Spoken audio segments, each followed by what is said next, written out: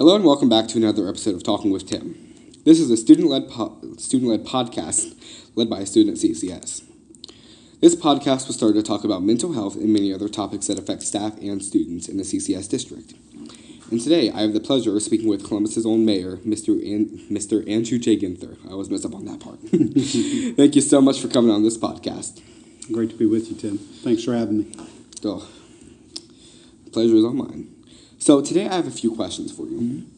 How does the mayor's office work and interact with the Columbus City Schools district?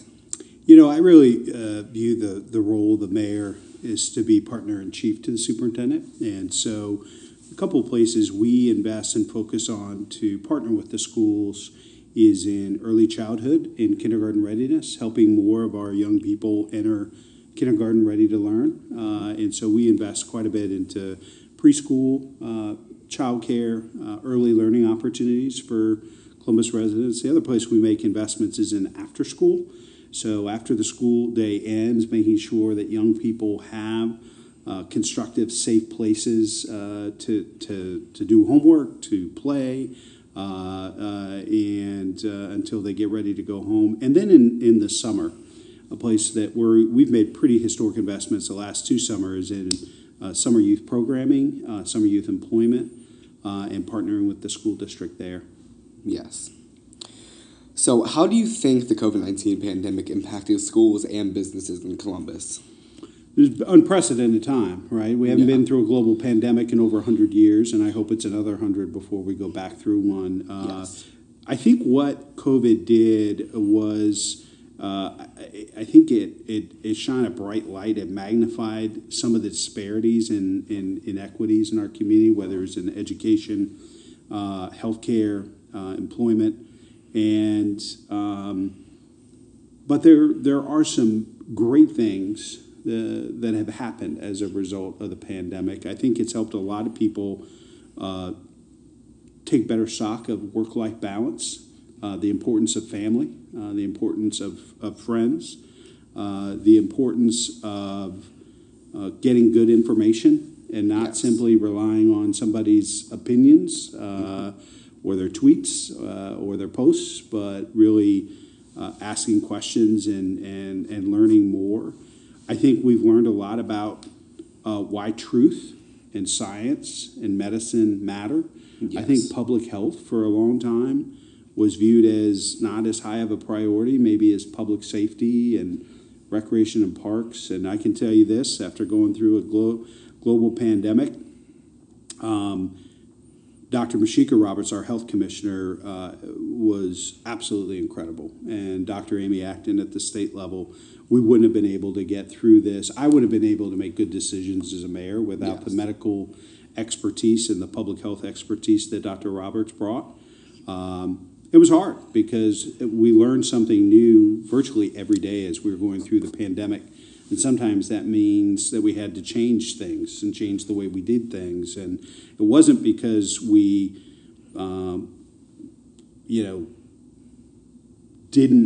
we weren't trying to create drama or chaos. We were just learning more every day about a pandemic and a virus that, was literally evolving and changing.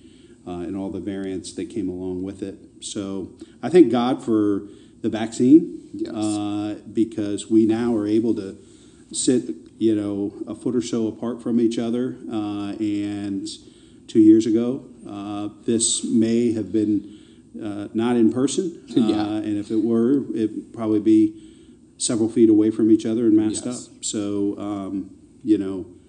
I think we've learned a lot about ourselves. We've learned a lot about our community. But I go back to the fact this is why we have to continue to invest in young people because I think they took the brunt of it. And from having to learn remotely to not being able to see their friends, play sports, take place in after-school activities and theater and dance and all those types of things. And then those kiddos that happened to be juniors and seniors during the height of the pandemic, they never had any of those special senior year moments and experiences. And but I tell you what, kids are a heck of a lot more resilient than adults. And I've been very impressed with the way that young people have figured out a way to continue to move forward and build brighter futures in the midst of pretty daunting things. I cannot imagine being a young person going through what they've been through the last couple of years. Yeah. So, what are some of the things you hope to change and have changed in Columbus? Well, there are a number of things that we've really been focused on. We talk about our equity agenda and opportunity rising. One of the reasons I ran for mayor is, when I ran back in 2015, 2/3 of the city was doing better than it had ever been before. But a third of our neighbors and neighborhoods had kind of been left out and left behind to the Columbus success story. And so our focus has really been through that lens of equity. How do we make sure that every family in every neighborhood is sharing in Columbus's success? And so we've been very purposeful and intentional about focusing on neighborhoods like Linden, the Hilltop, the Far East Side around the Eastland Mall area is going to be the next area of focus for us, and putting resources and getting the private sector and other folks to invest in those neighbors in those neighborhoods as well. And we're seeing some great progress, up to almost about $100 million worth of investments to implementing and realizing the vision of the One Linden Plan. A new Hilltop Early Childhood Center will open this fall right next to Highland Elementary School and the Boys and Girls Club there. And so that'll help get more 4-year-olds on the west side, kindergarten ready, and continue to invest in that envisioned Hilltop plan as well. Yes. So actually, when I was researching you, I seen this on, I believe, your website. And I thought, I was thinking to myself, seems interesting. So what are some of the highlights of the initiative towards diversity and inclusion in your office and in Columbus overall? Yeah, for a city and community as diverse as we are, we really didn't reflect that in the mayor's office, the mayor's cabinet, police and fire departments. And so that's been a big focus of ours, and in our contracting, who we're doing business with. And so that's been a big focus of ours. And so I'm proud that we have the most diverse mayor's office and cabinet in the city's history. We have hired the first ever African-American female chief from outside the division of police to lead the division.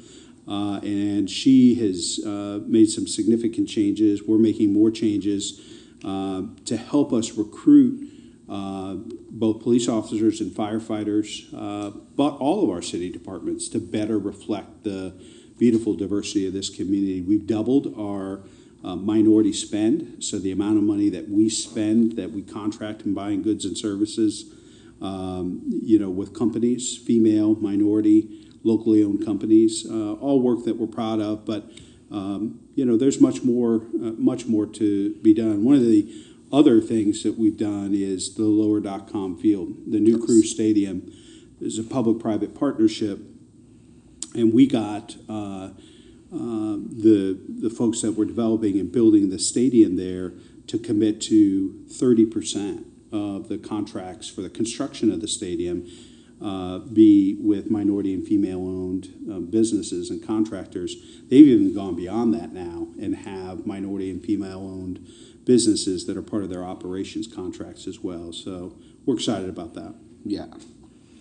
So I actually live right over here on the hilltops, and we've, not even just in the hilltops, we've seen an increase in violence everywhere, not even just in Ohio. Mm-hmm. So what are some of the ways you plan to address violence?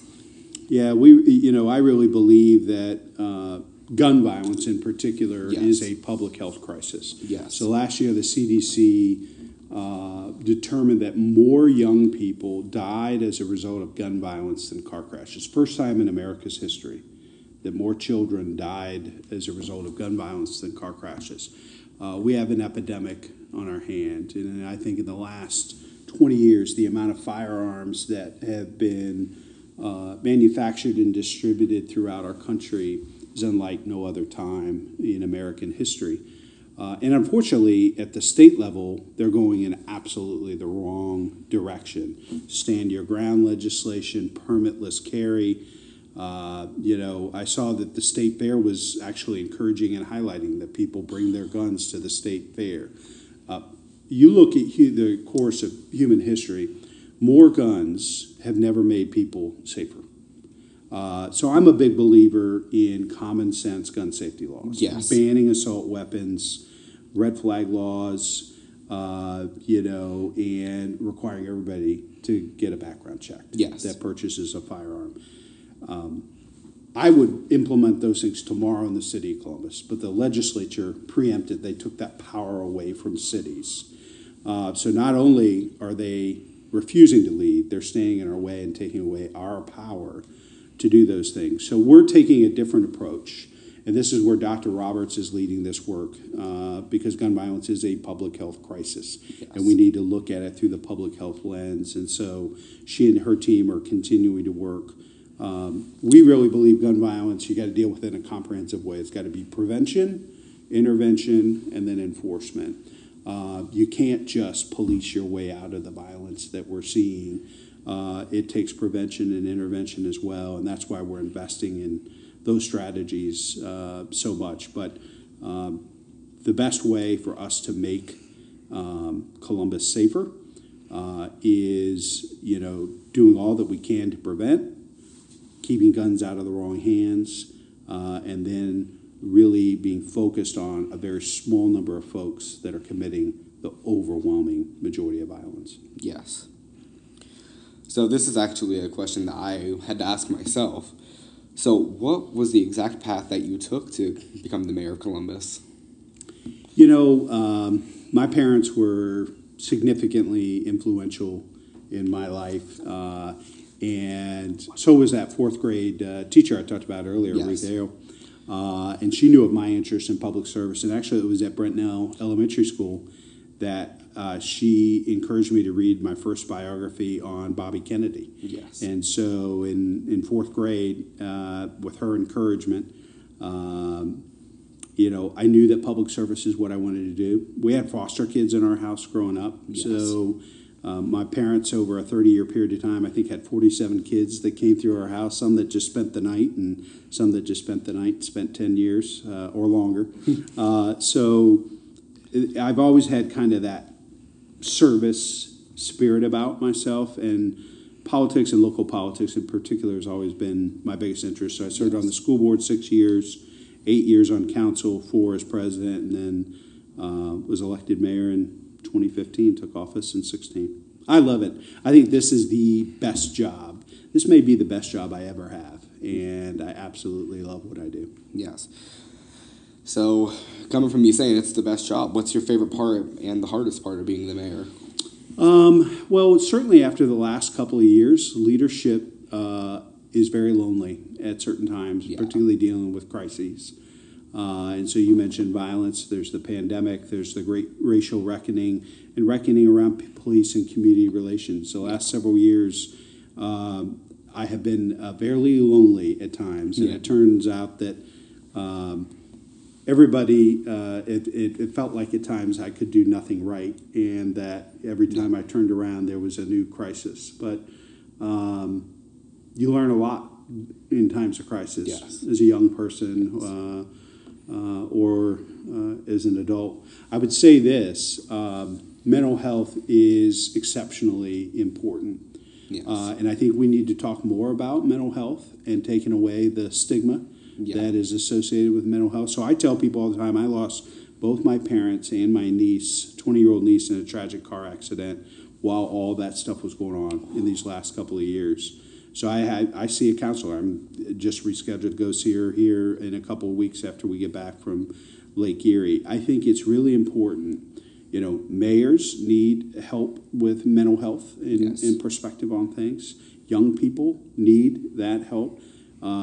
We shouldn't be shy about asking for it, and we shouldn't feel bad about it. If you or I got cancer, or we had a heart condition, or we had some other chronic health issue, we'd be cheering for each other, we'd be supporting each other, we'd be helping each other find the very best help we could. But somehow or another, we still haven't figured out how to talk about mental health and why it's just as important as our physical health. And that's kind of the reason I started this podcast, because a lot of the people that I know, I've known way too many people that have actually took their life due to their own mental health. And it's a very sad thing, but it's real. It's not going away anytime soon. Yeah, and I think the last couple of years have made that harder. Yes. I think a lot of young people and adults have felt more, and seniors have felt more isolated, disconnected, depressed, more reliant on devices than humans for interaction and for connection. Yeah. And, human beings were meant to be around and with other humans. And that's why this pandemic has been so challenging for so many. Yeah. I agree with everything you just said. I think that is all the time we have today, and thank you so much for coming on. You bet. You just made my whole life. Oh, well, thank you, Tim. It was a pleasure to be with you, and let's do this again. Oh, just have Denise email me. All right. I'll be open to it. Great to meet you. Thank you. Thank you, Bill.